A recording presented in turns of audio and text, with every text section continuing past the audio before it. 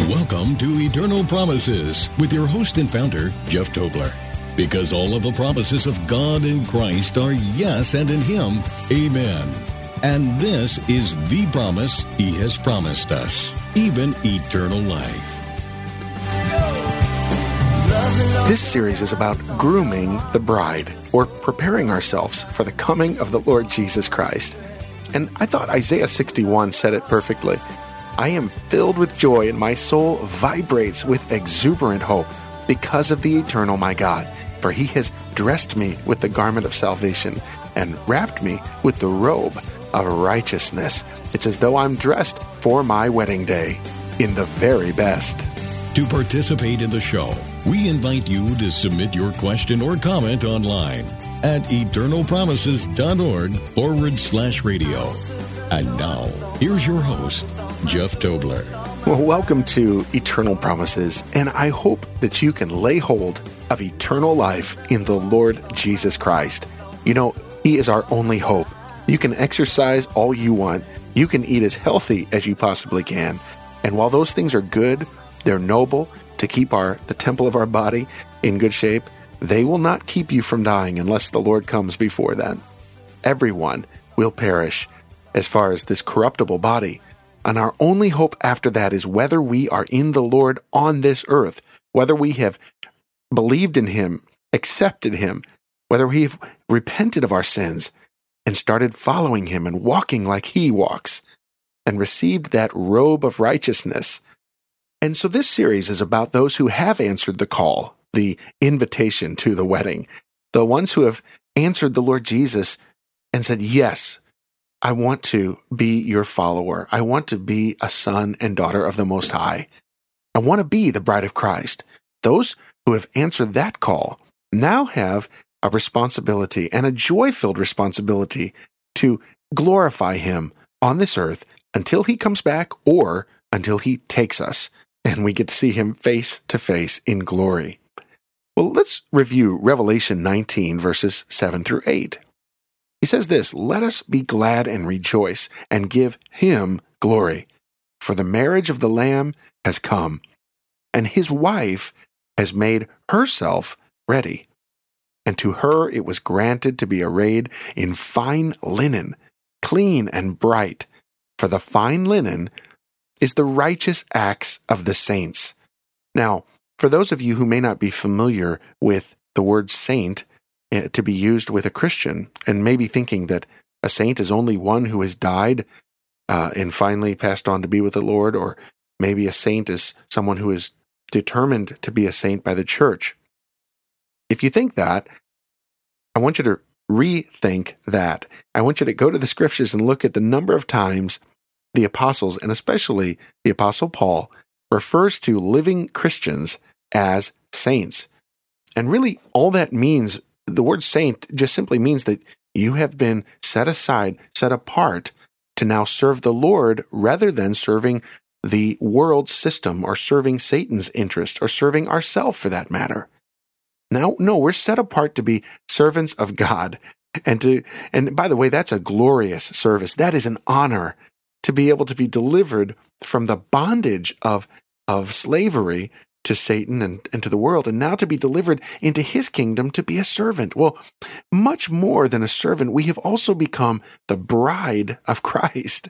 When you think of a servant, you don't think that a bride would be a servant. No, a bride has special privilege. A bride is cared for and loved and nurtured and given so much by a loving husband, and that's who Jesus is. He's our loving husband, and He's coming back for us, but He sent us on a mission. Think of the church as the Proverbs 31 woman who is diligent, strengthens her arms while she's working.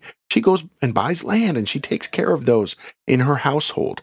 Well, we should be busy occupying until the Lord comes. We should be having our hand put to the plow and joyfully doing the work that's set before us. And that's what we're talking about today, grooming the bride. In other words, preparing ourselves for the coming of the Lord Jesus Christ, again, the second time.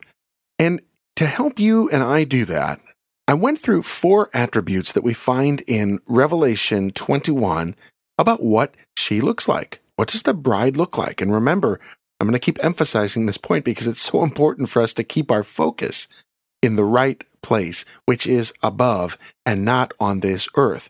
We are to set our affections on things above. We are to seek those things which are above. And John says the bride of Christ comes down from heaven. The bride of Christ is currently seated with Jesus in heaven. That's what Paul says. And John says that the bride of Christ is New Jerusalem and the holy city. And if this sounds confusing at all, it's hard for us to grasp possibly, but it should not be confusing. Think about it this way. When you were born again, when you were resurrected unto newness of life spiritually, you were translated into the kingdom of heaven and seated right next to the Lord Jesus Christ, okay? And yet the Lord has left us in our earthly corruptible bodies, the ones that are going to die someday and no longer be, so that we can tell others about the good news, so that we can glorify the Lord Jesus Christ and put a show, an open show, to those principalities and powers in high places, to show them the victory of the Lord Jesus Christ and to continue the work that He started on this earth. Remember, we are His body, and as His body, we should be doing His work that He's commissioned us for. So let's go to those 4 attributes. Number 1, she, the bride of Christ, is a great city established on a great and high mountain. Number 2, she is dressed up, perfumed, and carefully prepared for her husband. In other words, what she is not is unprepared. She is not wrinkled. She doesn't have spots all over her garment. She's not slothful and dirty, but she is diligent and clean. Thirdly, she is radiant, brightly shining with the glory of God. Now, if we aren't brightly shining, if we aren't walking in the light as He is in the light, we are in big trouble. And this is part of the message here. We need to repent if we're not walking the way that God would have us. God wants us to walk in victory, to be free, to have a clean conscience, to have a pure heart, to have pure motives. He's given us the ability to do this, but it's up to us to walk unspotted in this world, as James puts it. It's up to us to do the will of the Lord, to put our hand to the plow and to joyfully serve and do the work until He comes.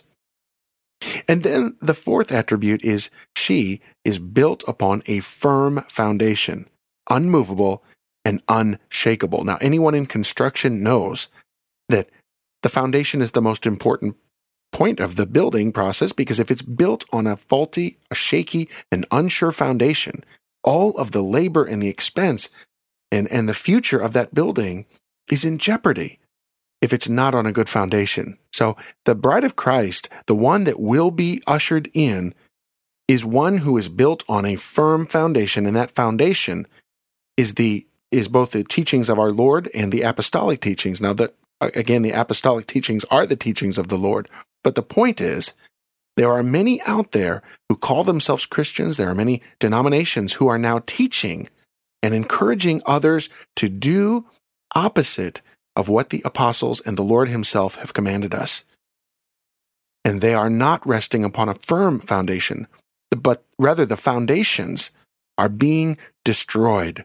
So it's so important for you and I, brother and sister, to walk in the foundations that the Lord has prepared for us. Well, this is the 3rd in the series, and we're on the 2nd attribute of the bride, which is that she's adorned for her husband. She's dressed and prepared. And Isaiah says, just as a bride adorns herself with jewels, the Lord has covered those who comprise the bride with garments of salvation and a glorious robe of righteousness. That's Isaiah 61. And in Revelation 19, verse 8, John says that this robe is the righteous acts of the saints. Now, how can that be? Well, I want to explain it to you very simply. Number 1, our initial righteousness comes from the Lord. And anything that comes out of that, our righteous acts, are because of His initial righteousness. In other words, He has imputed righteousness to us so that we can then be righteous. Not only imputed righteousness, not only said legally that we're righteous, but imparted righteousness in us because He who is righteous is in us. Jeff will be back in just a moment with some closing thoughts. Hi, this is Jeff, and I want to encourage you to go to the website, eternalpromises.org, eternalpromises.org, and there you're going to find that we're involved in many things. One is this radio ministry that you're listening to. The other is an orphanage over in Uganda, and in fact, many children there who really are dependent on your support. Of course, we're trusting in the Lord, but the Lord works through His church. And you who are hearing this have an opportunity to give, to feed, to clothe, to educate an orphan. Additionally, online, we have tracts, we have many other resources. We have thank you cards that are fabulous, many more things. And I just encourage you to go check out the website. And if you feel like giving, if you feel led to give, please give generously. We have many needs. And lastly, check out the teachings, the archives, the broadcasts, because we're taking a bold stand and we need you to boldly stand with us. Go to eternalpromises.org and stand with us. To participate in the show, submit your question or comment online at eternalpromises.org/radio or by calling toll-free 888-88-LOVE-GOD. That's 888-88-LOVE-GOD. And now, here's your host, Jeff Tobler. Well, welcome back to the program. We're talking about the second attribute of the bride of Christ, that she is adorned for her husband. That means she's perfumed, she's dressed, she's clean, she's vibrant, she's got a glorious smile about her. Just think of it that way. As a bride who's about to be married, what does she do? How much time and effort does a bride who's just about to be married put into how she looks, her hair, her clothing? Every minute detail is attended to, and it takes hours often, at least I'm told. And so if we look at that and say, well, if a bride of the world does that for her earthly bridegroom, then how much more should the bride of Christ be preparing herself, putting an immense amount of time and effort into pleasing the Lord Jesus Christ, our bridegroom, whom we're waiting for? We have been called to good works, prepared to good works. Ours is to reveal Christ to our spouse, to our children, families, neighbors, co-workers, and even strangers, and to even love our enemies, to go, which sometimes may mean staying put, and make disciples of all nations, baptizing them in the name of the Father and of the Son and of the Holy Spirit, teaching them to observe all things that the Lord has commanded, and He promises that He will always be with us. So my question to you is, will you be found clothed on that day, first of all? I mean, you got to be in Christ to be clothed. And will your robe be spotted? I hope not, because Peter writes, be diligent to be found by Him in peace, without spot, and blameless. Saints, let's be that bright and clean bride. You've been listening to Eternal Promises with your host and founder, Jeff Tobler.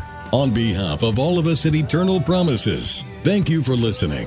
And we encourage you to lay hold of God's promises in your life today by loving the Lord your God with all your heart, with all your soul, with all your mind, and with all your strength. Because all of the promises of God in Christ are yes, and in Him, amen.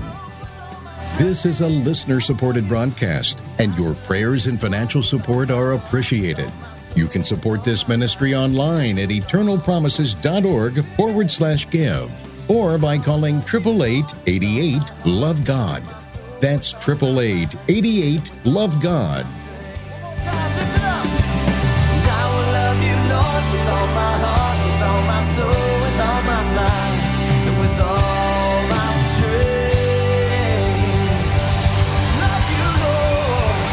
And this is the promise He has promised us, even eternal life. Eternal Promises Radio is produced by Eternal Promises Ministries. You're listening to Eternal Promises Radio with Jeff Tobler.